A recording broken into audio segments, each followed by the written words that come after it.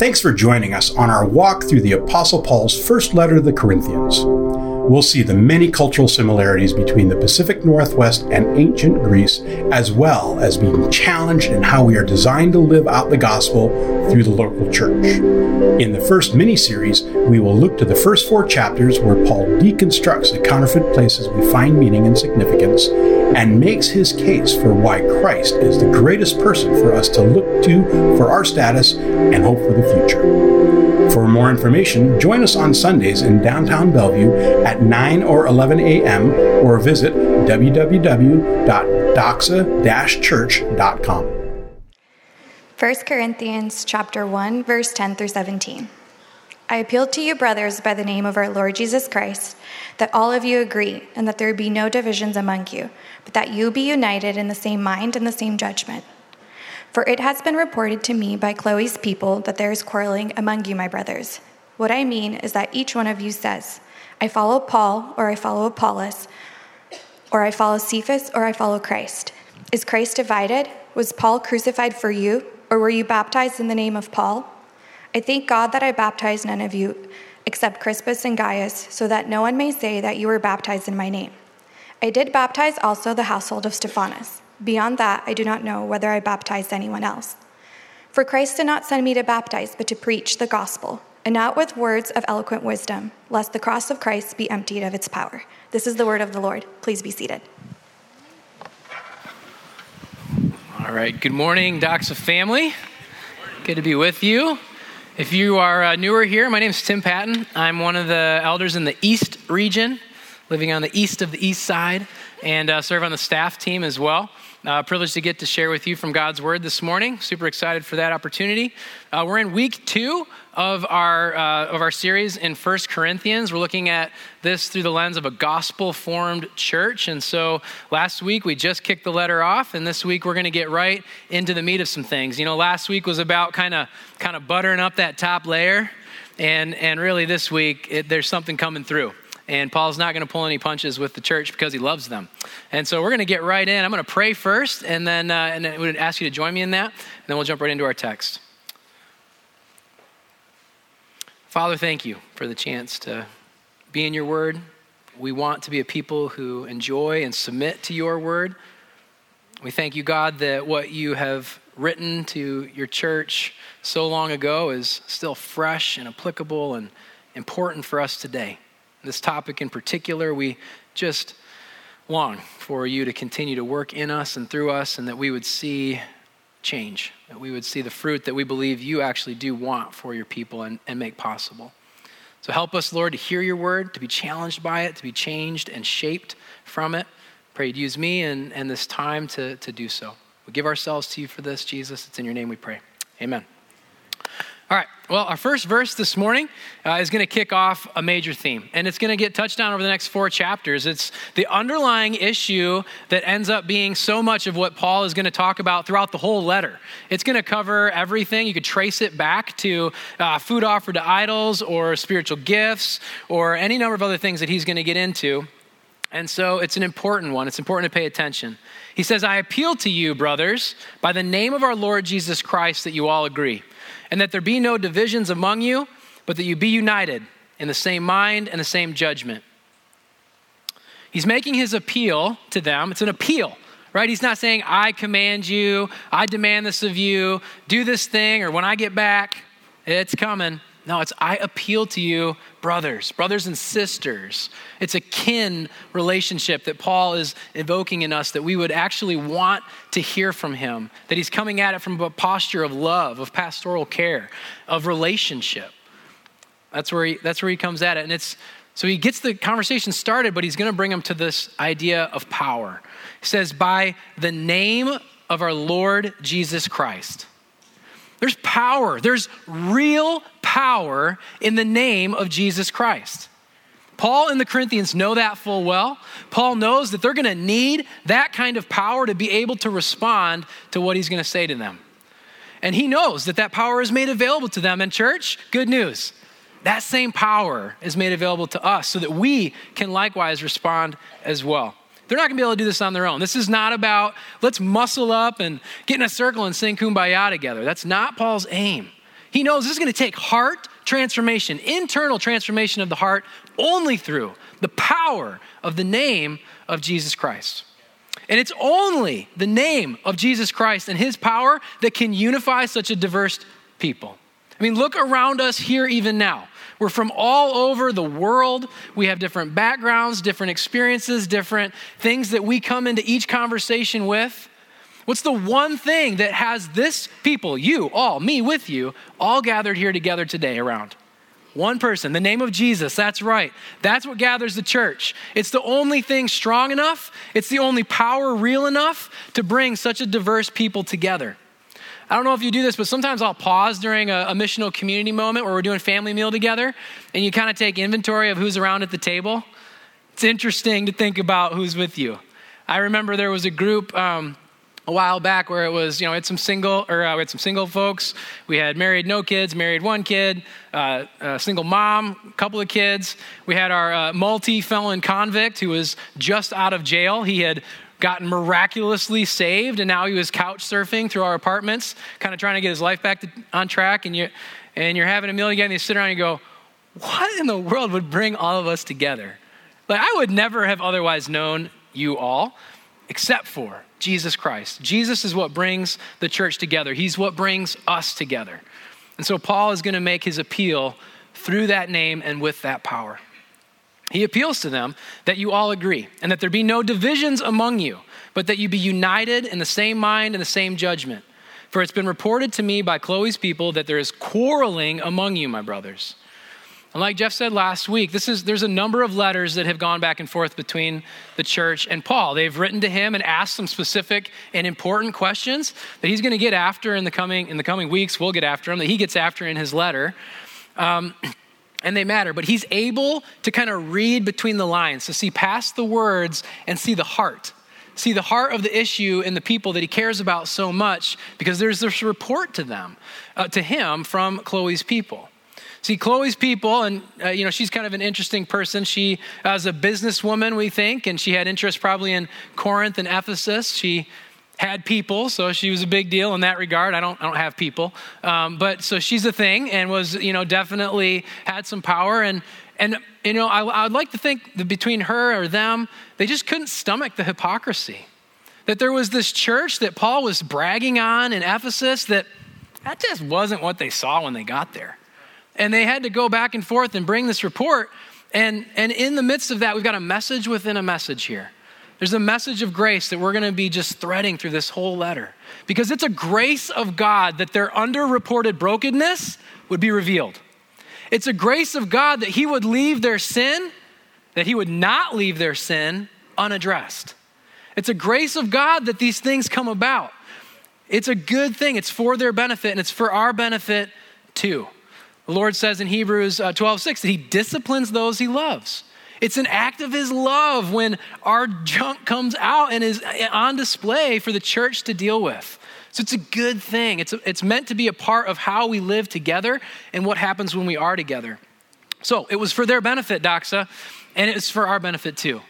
I can't imagine that Chloe got invited to too many more parties, at least not for a while, right? That's kind of there's a burden to bear when you're the one who's got to deal with the sin. And yet Paul's not ashamed for her. He doesn't even feel, he's not going to hold it back. He's like, this is where I heard this from. I love you guys. What is going on? That's not right. He's unashamed. He's unashamed for her. He's unashamed of the grace of God at work in their life. His aim for them as God's people was harmony, not unison. Not same mind, same judgment doesn't mean say the exact same things, be the same person. No, it was to work together in complementary ways. The gospel is, at the same time, it's unified, it's also diverse. It's not making us into the same exact person. It's trying to unify us. It is unifying us. It humbles us to see the good, to affirm that good, and to be challenged to be better, to be more diverse, to be more of what we are not. Their problem wasn't theological differences. It was human preferences. It wasn't likely overt campaigns with like banners, vote for Paul, vote for Apollos. It was a subtle, slow, self-selected drifting of the heart.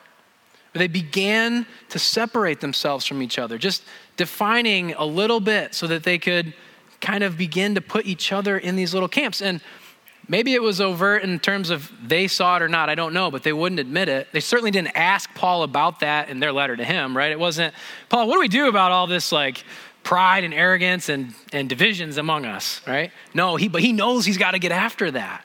So it was enough to encumber and inhibit their witness to a watching world. And Paul is hungry for the church that he is a part of, that he got to pour into, to witness differently and to witness in truth about what God is like.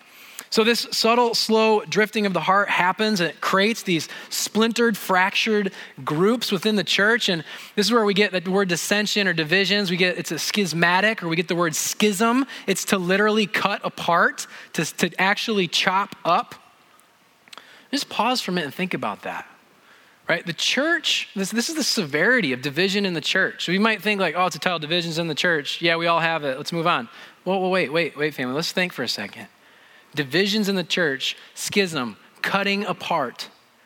The church is what? It's the body of Christ. It is meant to be made whole. It is equivalent to saying, let's get Jesus back. Let's throw him on the butchering block. Let's chop him up and divvy him out. I mean, of course not, right? As his bride, as those that he has loved, would we want that for him? No. We want to be unified. Every week, we take communion to remind ourselves that his body was already broken, that his blood was already shed and poured out. We do not want to in any way bring that about again. That was enough. And so we're now meant to tell a different story. Yes, that happened, and we tell that story. But now we tell a new story about his unity, about his love, about how that brought us together, and about how now we are one in Christ. Paul says, what I mean is that each of you says, I follow Paul, or I follow Apollos, or I follow Cephas, or I follow Christ. Is Christ divided? Was Paul crucified for you? Were you baptized in the name of Paul? Right? Rhetorically asking him. And here's where our brokenness really goes on display. Stephen Hume talks about it this way. He says, what's happening here is that there is a horizontal factionalism, a patronage from self-validation. Okay, patronage is an attempt at self-validating by means of another person's success and status. And this happens all the time, right? I went to this school. I worked at this place. I played on this team. I was raised in this way. And all of that, it kind of sounds like you're praising the institution, but really what are we doing? We're praising ourselves. We're propping ourselves up. If you like something about that, but you can throw that on me because that's what I'm like, because I'm with them. And it's just this, we begin to try to find self-validation by putting and looking and hoping in something else, an institution. But, and says this, he says, patronage is our escapist fix to numb the suspicion and fear. There's something wrong in the world, and it might be us. We attach ourselves to surrogate saviors who ultimately crumble under our weight. Right? It can't bear the weight of what we are hoping in. It was never meant to. Christ didn't come to be a patron. He came to be a savior. That's the hope that we have. He didn't come to figure out a way for us to prop ourselves up. He actually is the one that then lifts us up. And it's so different.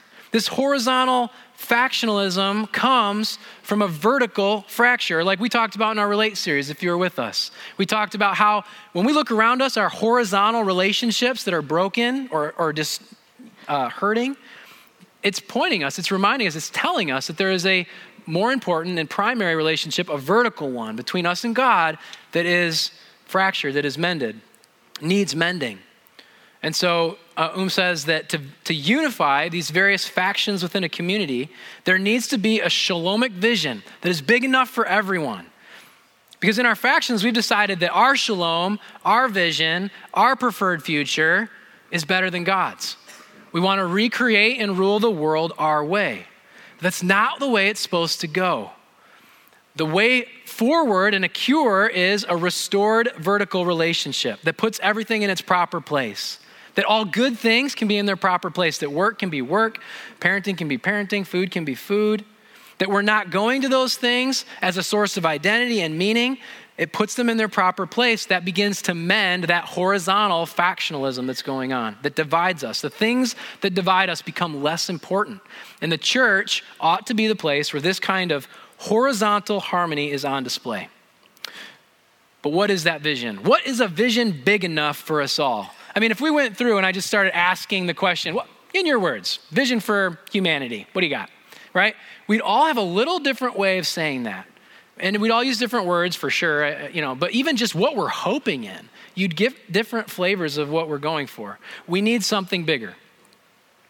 What about our vertical relationship? I could call somebody that I said something wrong to, but how do I mend I don't know, I don't have God's specific phone number. I'm not sure how to call him and work that out. I need some help. So how does that play out? Well, the answer to both of those questions is in Paul's last line of this text. He says, "For Christ did not send me to baptize, but to preach the gospel, not with words of eloquent wisdom, lest the cross of Christ be emptied of its power." The only vision big enough for all of us to get behind is the true story that God is telling about the world. It's got to be the great, big, grand story that God is telling through his word about creation, about our fall, about the redemption that's available in Jesus, about a restoration, a period of time where all things are put back into harmony, into its place together. We need something that big, that grand, that amazing, that none of us would be able to come up with. None of us would tell the story or write it that way. We need what God has written. We need what God has said about these things to bring us together. And how does that vertical relationship get addressed? It's only through the cross of Christ. That's what Paul's saying. It is the power of Jesus' death and his resurrection that brings us into right relationship with God. That then begins to bring a unity, and a fruit of unity is to have right relationship with God, with self, with others, and with creation. It's only through that unity that Jesus makes possible through his death that we can put our hope in. And that's the good news. That's what the gospel is saying about unity. That's the hope that we have as a church, that it's not going to be about how well we can all get along together on our own, but that there's a supernatural power coming to make that possible. And it's the death and resurrection of Jesus Christ. In the centrality of the gospel, Tim Keller talks about two thieves. Talks about moralism and legalism. Talks about pragmatism and relativism. He says that the key for thinking out implications of the gospel is to consider a third way between two mistaken opposites. It's not a halfway compromise between halfway compromise. It does not produce something in the middle, but it's something different than both, he says. He says that we embrace these two thieves, two reasons. One, to avoid Jesus as Savior, and two, to keep control of our own lives. Says we combat these thieves with two truths. I think they'll be up there for you. The truth for moralism is that I am more sinful and flawed than I ever dared believe. And the truth for relativism is that I'm more accepted and loved than I ever dared hope.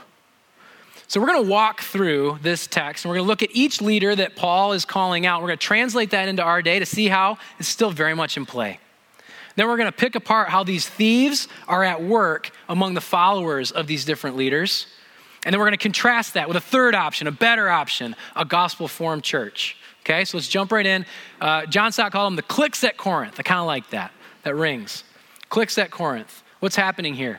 All of these things are going to show us that there is a misplaced hope, that there is a broken value system, that there is a broken pathway and a broken version of community.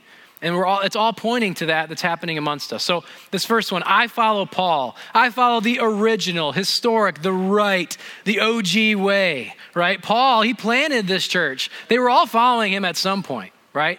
And so it's this group that is saying, man, do you remember the good old days when it was us and Paul? Remember sitting around Paul's living room? I don't know if you had one there. It was just us, and he just, kind of do his Paul thing. It was awesome. That was church.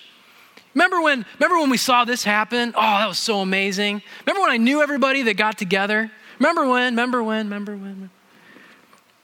problem is not the remembering. That's a good thing. That brings honor to God, what he did. But the problem is with this approach, and it has a misplaced hope. Because our hope is not in having the right historic way of doing things. Our hope is not in having done everything the same since then. It's this idea that we can end up gripping the past so tightly, we miss our chance to hold on to the future. And so 2,000 years later, we're still doing the same thing, right? This is the Catholic Church saying we've got capital T truth because our popes are in succession to Peter, the first pope. This is our evangelical tribes who we love to name ourselves after people. And, I'm a Calvinist. I follow John Calvin. I'm a Lutheran. I follow Martin Luther. I'm Wesleyan. I follow John Wesley. List goes on, right? But Paul's going to redirect them all from going and pledging their allegiance to him. Because a gospel-formed church rejects moralism that holds on to the present and loses the chance to grip the future.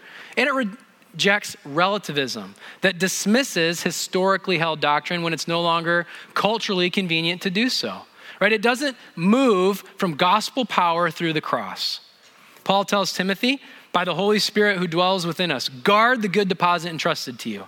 He tells the church in Ephesus, no longer be children, tossed to and fro by the waves and carried about from every wind of doctrine, right? We want to be people who are deeply committed to the original, to the historic, to the right way of doing things. Well, let's be very clear. That right way is the way of Jesus, right? It's not the way of any other fill in the blank name. It's the way of Jesus and him alone. We want to be a gospel-formed church that holds to the deep truths of the faith, that's anchored in the person and work of Jesus Christ, but that is able to move and be a part of a watching world that has questions, that's hurting, that's broken, that can respond to them in real ways. Second leader, I follow Apollos. This is the new, talented, gifted way. You know, Apollos hits the scene after Paul's departure. So he's known throughout the whole New Testament as being this amazing orator and charismatic guy and expositor of the scriptures and awesome communicator. And aren't we all drawn to somebody who is communicating unchanging truths in a fresh new way? That's a good thing. In the States, we've got no shortage of influential pastors with lots of reach. The web has made us able to access content like crazy. And so we're all drawn into that. I love this video. We're going to play a video, mix things up just a little bit for you. And it kind of points out and pokes some fun at just how ridiculous we've gotten here. So go ahead and direct your attention to the screen and enjoy. But why is it funny? Yeah, go ahead, you can clap. That's fine. Let's take a little break, mix things up. Make sure you're still awake. Why is it funny? Because it's true, right? Oh, ow, it kind of stings a little bit. Yeah, it's funny because it's true. And it's a sad thing, actually, if you think about where we've gotten to as a people of God, that we're actually approaching our Sundays and our discipleship and our just identity with the church of what can we get out of it, right? And it should sting all of us just a little bit. So Paul's going to rebuke them for chasing after spiritual pizzazz, flash, and bling. The gospel affirms a spiritual hunger to want to drink deeply and eat richly from the word of God. That's a good thing. It's a good thing to listen to voices that you aren't familiar with, that can challenge and inspire and maybe shape you a little bit. That's the whole point behind, we do a whole series called Voices for that reason, right? We want to have others come and share with us, people that we wouldn't maybe normally get to hear. We believe that we're better together. So that's a part of how we get to live that out. And yet, we take it to different levels, don't we, in our hearts? I follow Apollos as a broken value system. In the kingdom of God, it's not about how tweetable or eloquent or winsome something is, right? Jesus assigns its value. And with him, it's the first that are last. It's the humble that get honored. It's the interdynamics of the heart that no one sees that matters most to him. And that's so different than what the world is. A gospel-formed church is eager to hear fresh ways of communicating the unchanging truths of the gospel. But it values that communication as much as it makes the most of Jesus and not the communicator. That's the difference. I follow Cephas. Let's jump in the next one. Peter likely traveled to Corinth with his wife after Paul left. Maybe he went there, maybe not. A couple questions about that whole thing, but Peter's a huge figure in the early church. And so they were just drawn, some people were just drawn to Peter, to his Jewishness, to his authenticity, to his proximity to Christ. And so there's this idea of like, hey, couldn't we just, I'm not Jewish, but like, what if we were Jewish? Let's be Jewish. And what about the law? The law, at least it's written down. It's not like this spiritual, weird moving around thing. It's like black and white. I can follow it. Let's go back to the law. Let's look at that. And legalism is tempting because we want clear lines between faith and behavior. You know, just last week, I was confessing to one of our staff members, like, it's so easy for me to fall into this works-based mentality where it's my effort, it's my labor, it's my commitment, devotion, whatever that makes me a good employee or a good pastor or a communicator or whatever. But like we just heard last week, that's missing the point. Verses 7 and 9 last week in chapter 1, our Lord Jesus Christ, who will sustain you to the end, guiltless in the day of our Lord Jesus Christ. God is faithful. It's Jesus who sustains me guiltless. It's God whose faithfulness I'm banking on, not my own. And it's a tactic of the enemy to rob a believer's joy in the Lord by encumbering it with legalism and measuring lines. I follow Cephas is a wrong and broken pathway. It's not about what we do. It's about what Christ has done for us. The gospel affirms a desire to do, to be found working when our Lord and Savior comes back. That's a good thing. But it's not, and it rejects the idea that our relationship with God is based on what we're doing. It's fundamentally about what he has done. God is faithful even when we are not. It gives us hope in the midst of life. So a gospel-formed church has faith, but it shows up in good works, and those two things go together. Last group, I follow Christ. This is I follow my own way, right? And at face value, it sounds like the right answer, right? This is like, you're in youth ministry. I know we got some youth over here. Like, what's the one go-to answer for almost any question? Jesus, right? But in this case, that's wrong. That's not right. And why? Because it's not that we don't follow Christ, right? That's, of course. But what Paul's getting at here in this context is that underneath the surface of that statement for them, which is the same thing that happens for us, is underneath the surface, that's actually the height of arrogance. It's a pride. It's only God can judge me. I don't need you. I don't need to submit. I'm my own. I got this right. It's me and God, and I'm good. I don't need his people. I don't need his church. I don't need to follow. And it's a broken version of community. That is not the community that Jesus has defined for us. He calls us members of his family, brothers and sisters in Christ, right? It's always plural. It's us together. It's us with him. So the gospel rejects a hyper individuality that says it's just me and God. Instead, the gospel-formed church is committed to living us with God together, that we're a part of this together in community. Now, these have been Christian examples, right? But don't think for a minute that this only applies to Christians. This is a human thing.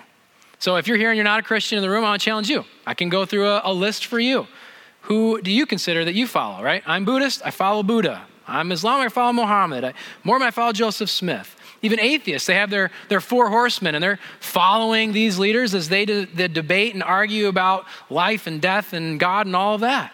Maybe you're an industry person and you're following each tweet and post from Musk or Bezos or Satya or Sandberg or Gates, right? And if I just throw politics out there, or just threw a net that just got all of us, right? We're all hooked now because we're following somebody. We're putting our hope in what that person has to say. It's, to some extent, if we're honest, we're looking to it, to be led, to hear about a future that we're attracted to.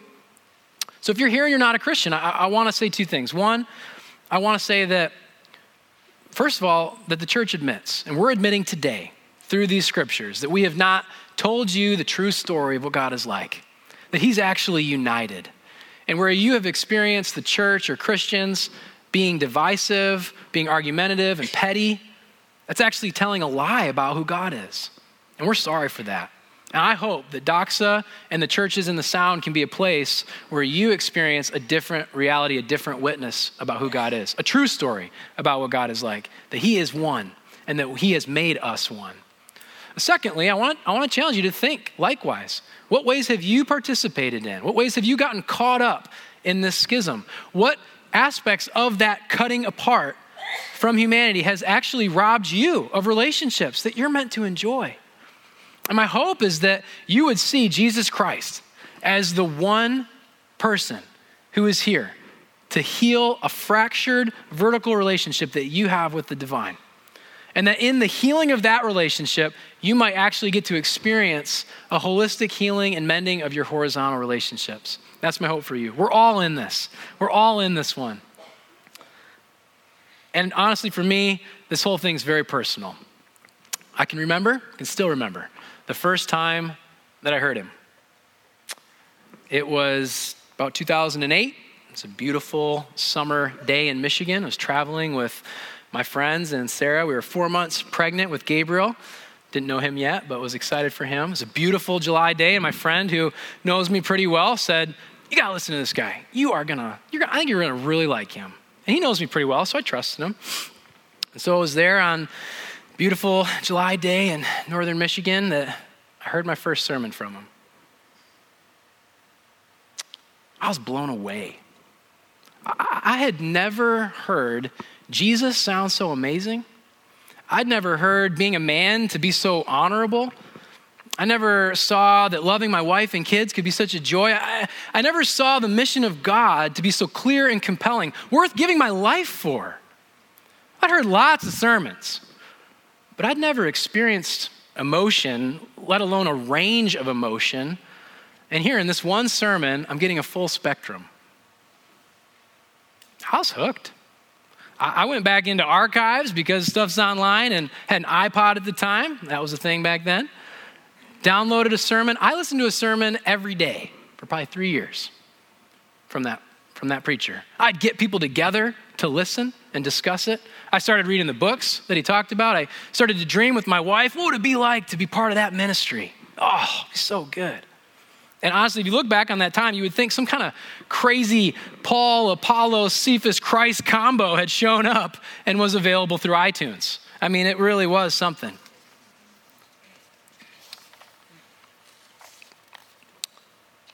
Yeah.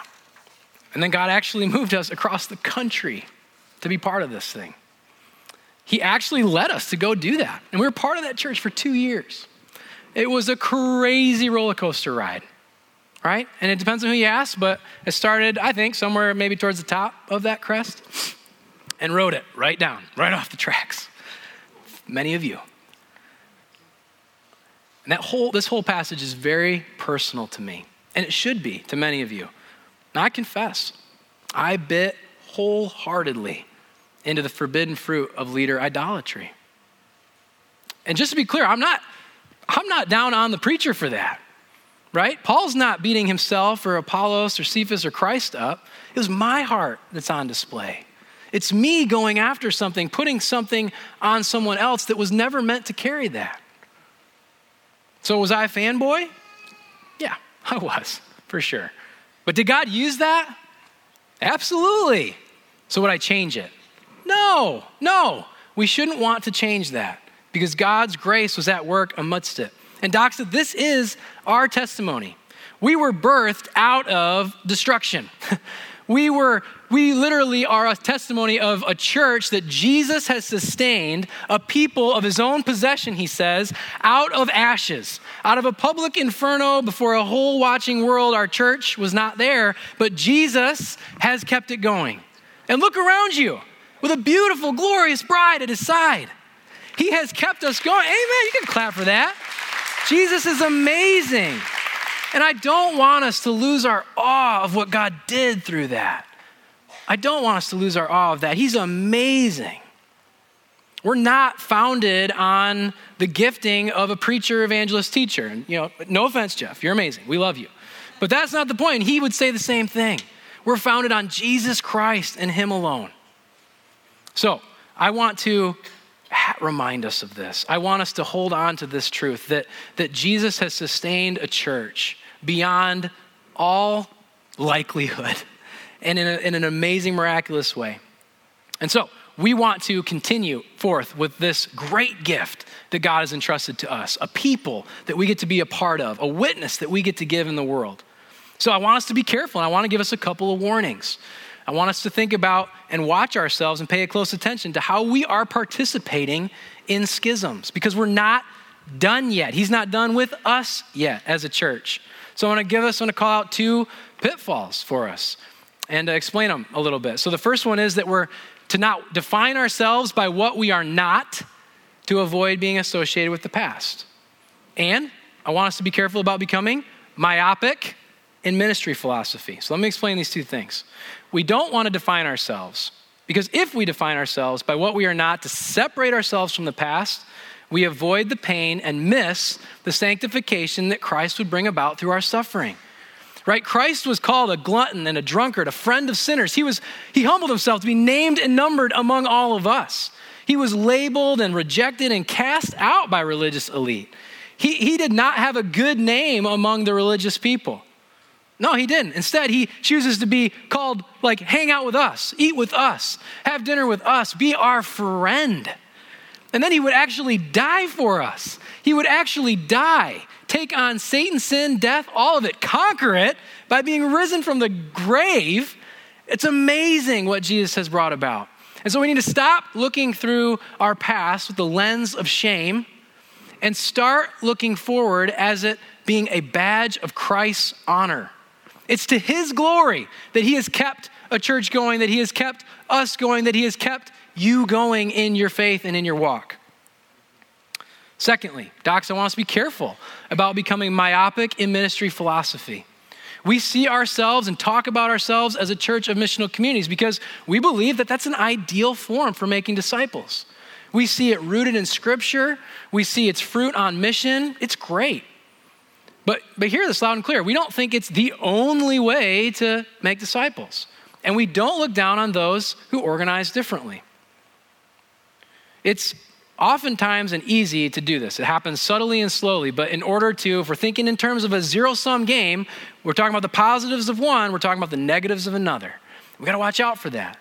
Instead, we want to move forward as a church of missional communities that's open-handed and pliable for how the Spirit wants to use us, because we're going to have to start doing work and doing this work with a bunch of other churches who don't organize the same way. And if we were to come at it going, it's got to be this way, and we're going to miss out on chances that the Spirit has for us to do his work in the world. So we want to move forward in a way that doesn't leave us myopic in ministry philosophy, or else Paul's going to rebuke us, right? He could say the same thing to us. Was it your ministry philosophy that saved people? No, of course not. Of course not. In church, we got a long way before we are substantially different than the church in Corinth on the unity factor. But God is at work. So I want to take a little time just to encourage you and remind us all of what God is doing in and through our church and around the Sound. You've heard Jeff talk about Saturate the Sound. That's a collection of 30 plus churches in the Puget Sound that are committed to gospel saturation through gospel communities on mission. There are 6 different cohorts meeting across the region. We got to hear from 3 of them that were part of our annual Voices series this last summer. I get to be part of a cohort here on the east side. It's 16 different leaders from 9 churches in our community that get together, that hear each other's stories, that do shared learnings, that pray for each other, that look for ways to serve one another. So I want to take a minute just to brag on one thing that's happening in the midst of that time. There's a local church here called Inglewood Presbyterian Church in Kirkland. They've got a solid and steadfast ministry to the neighborhood as a church for the neighborhood. And he loved, the lead pastor of that church, loved our Voices series, loved the content, been following Jeff for a while. And so he reached out and said, hey, was there a way that, if you have anybody like kind of developing that would like some reps for preaching and just let me know and all that. And the skeptical side, you might be going, oh, great. Like, is this like vacation plan or succession planning or something? It's like, no, that's not it. He can get pulpit coverage all he wants for his denomination, and he's got no intentions of leaving. He just loves his flock. He wants the people to hear the gospel through other voices, and that's a good thing. So now I've got the chance, and I'm excited. On February 10th, I'm going to go and get to share with them and share from God's word with them, and that's a great gift, and we're all a part of that. You're making it possible for me to get to do that, and I'm learning and growing, and you're helping me even today to be able to serve them by listening. And this pastor, he's the real deal. He took me out for breakfast. He heard my story. He shared with me his. He walked through in detail all the components of their liturgy. They're a little more structured than we are, and invited me even. He said, oh, you guys do passing of the peace. Oh, you guys do a benediction. Oh, you guys do prayers. Like, you can shape that time. You can lead that time. You can make this what that is. I thought, wow, that's cool. It's common sense. I mean, honestly, if you step back and go, yeah, that's not that amazing. It shouldn't be that amazing. But to be honest, it felt pretty foreign that somebody would invite someone that he doesn't totally know to actually shape the experience on a Sunday for his people. That's cool, but it is unique. And my hope and my prayer is that over time, there's just thousands of stories like that. There's so many times where the church is reaching out and serving one another and being a part of it. And it's just a part of who we are. And I hope that we catch this, church. It's super important because while we have a great gift in Jeff as a lead teaching pastor for us, because he champions this in ways that few others do. And it's really cool. If you've seen him get excited about the unity factor for the church, like it's so great. And you just see people respond and God uses him to cast a really clear vision for the church. Like would be great. Maybe we need to rerun this week for Jeff to do next week. No, I'm just kidding. Because we don't follow Jeff, right? But my point is this. Jeff could be as fruitful as you would ever dream with leaders. If we, the church, don't show up, our witness doesn't change. We have got to be a part of this. We all have a part to play in the way that this works. Paul, Apollos, Cephas, Christ, they weren't divided. The leaders got it together. It was the church divided within herself. And so it's our work, church, family, to be about this type of unity. So let me ask us, we're a regional church. We come from all over the place. So do you know the churches that are where you work, learn, live, and play? Do you know their leaders? Could you maybe pray for them? Drive by, see them, call them to mind, lift them up in prayer. Do you know the Christians that you work, live, learn, and play with? Do you know their stories? Could you get them together for a meal, maybe a sharing time? Start agreeing on some fundamentals together so that, and here's the big idea, so that we have a consistent and harmonic witness to the world. That we're all saying the same things about Jesus, that we're all pointing people to him for our hope, that we are living in such a way that it doesn't matter where we get together on Sunday morning, but when we are living out the discipleship in our everyday stuff of life, Jesus is being made much of in a consistent way. And that's our work. That's what we get to be about. So I want to end our time around the sermon preparing for tomorrow, okay? Tomorrow's a national holiday. We'll be taking time as a nation to reflect on the life and ministry of Dr. Martin Luther King Jr., and I kind of hope that this sermon is kind of still lingering a little bit in your head as you take some time. And I hope you do. I hope you don't take Monday as just like a free day off of work and school, but embrace it for the message that's behind it. It's the same message that Paul is delivering to us today through the Corinthians. Dr. King had the same vision for unity among God's people, a vision for harmony and faithful witness to a watching world. So I want to remind us of a slogan that was going on during the Memphis sanitation strikes at the time of his assassination. Maybe some of you remember seeing those images on the screen. I wasn't there, but been getting to learn a lot about this time lately. Been blessed by it. It was 4 simple words. I am a man. And in those 4 simple words, he's making a profound 2-pronged statement. I am a man is a statement about the universal human dignity that is deserved by all of God's creation. It is the unique value that God has assigned to all of mankind because he made us, Imago Dei, in his image, in his likeness. That there is inherent value in being a beloved child of God just because you are a child of God. That's how he made you in creation. And I am a man is a statement to that effect, to remind us of that we are all to be valued and inherently have value just as a creation of God together. So our role as a church is to repent of the ways that we have allowed bias and prejudice to dictate our treatment of others. And where we have power, to use that for the good of others. I am a man is likewise a statement of humility. It's redirecting our self-selecting patronage from human leaders. And it's fixing our hope on Jesus alone. It's our role as the church to repent of the ways that we've let leader idolatry lead us into schisms and create a fractured and factional church. It's not God's vision for her. The cross heals our fractured vertical relationships with God, so that we can go about the work of having horizontal relationships mended. And that's our work, church. That's what we get to be about. So I hope tomorrow, as you take some time, that you reflect on his life and ministry, see how it's connected to what we're talking about today, and put our hope in Jesus alone, his death and resurrection being the power that could actually unite the church in the whole Puget Sound, the whole nation, the whole world. Go as big as your faith will allow you to pray for. That Jesus' witness would be that powerful through us as people. Yeah. I'm going to have us now take a little bit of time. And I want us to just make some space in our minds and in our hearts to actually interact with God a little bit here and to pray and to ask him what ways that we have actually bought into leader idolatry and what ways we've participated in that schism. So I'm going to give us just a few moments. I want to invite you, if it's helpful to you, close your eyes, make some space, and confess to God the ways that you have put your hope in man instead of the man, Jesus Christ.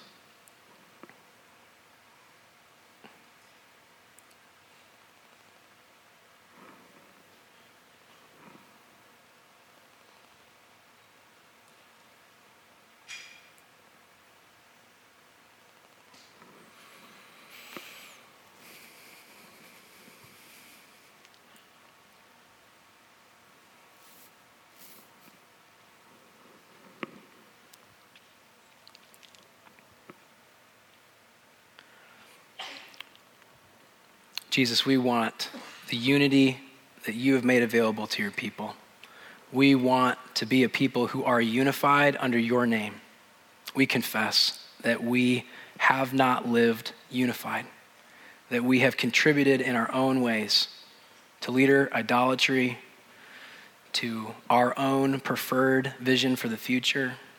We have not loved our brothers and sisters as we ought, and we have disserviced your goodness and your witness and who you are to the world. And we're sorry for that, God. We don't want that to be true of us anymore. And we thank you. And we have a great hope in you that because of your death, Jesus, and your resurrection, that we have hope for where we have fallen short. You have been faithful. You have never changed who you are, a holy, unified God, in love with his bride, healing and mending relationships that are torn apart.